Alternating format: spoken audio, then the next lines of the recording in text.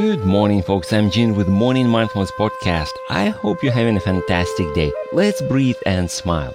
Happy September. Can you believe the fall is almost here?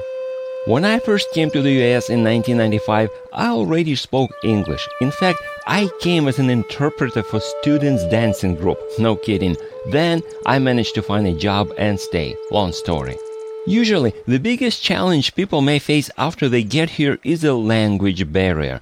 I did not have that problem. However, I discovered another challenge, which I call the context mismatch, for the lack of a better name.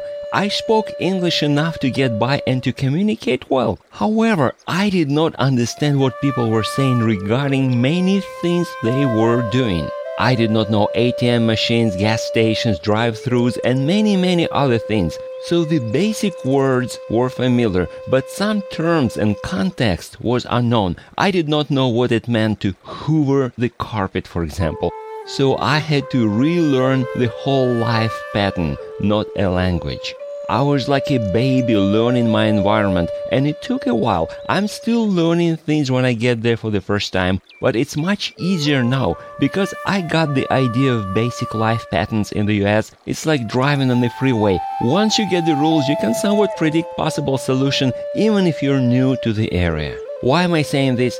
Success is often like that. We may speak the same language as successful people. However, we may completely miss the meaning of many things because we're not familiar with the success context being outside of it. It may sound foreign to us. I know it was for me. How can we learn it? Simple.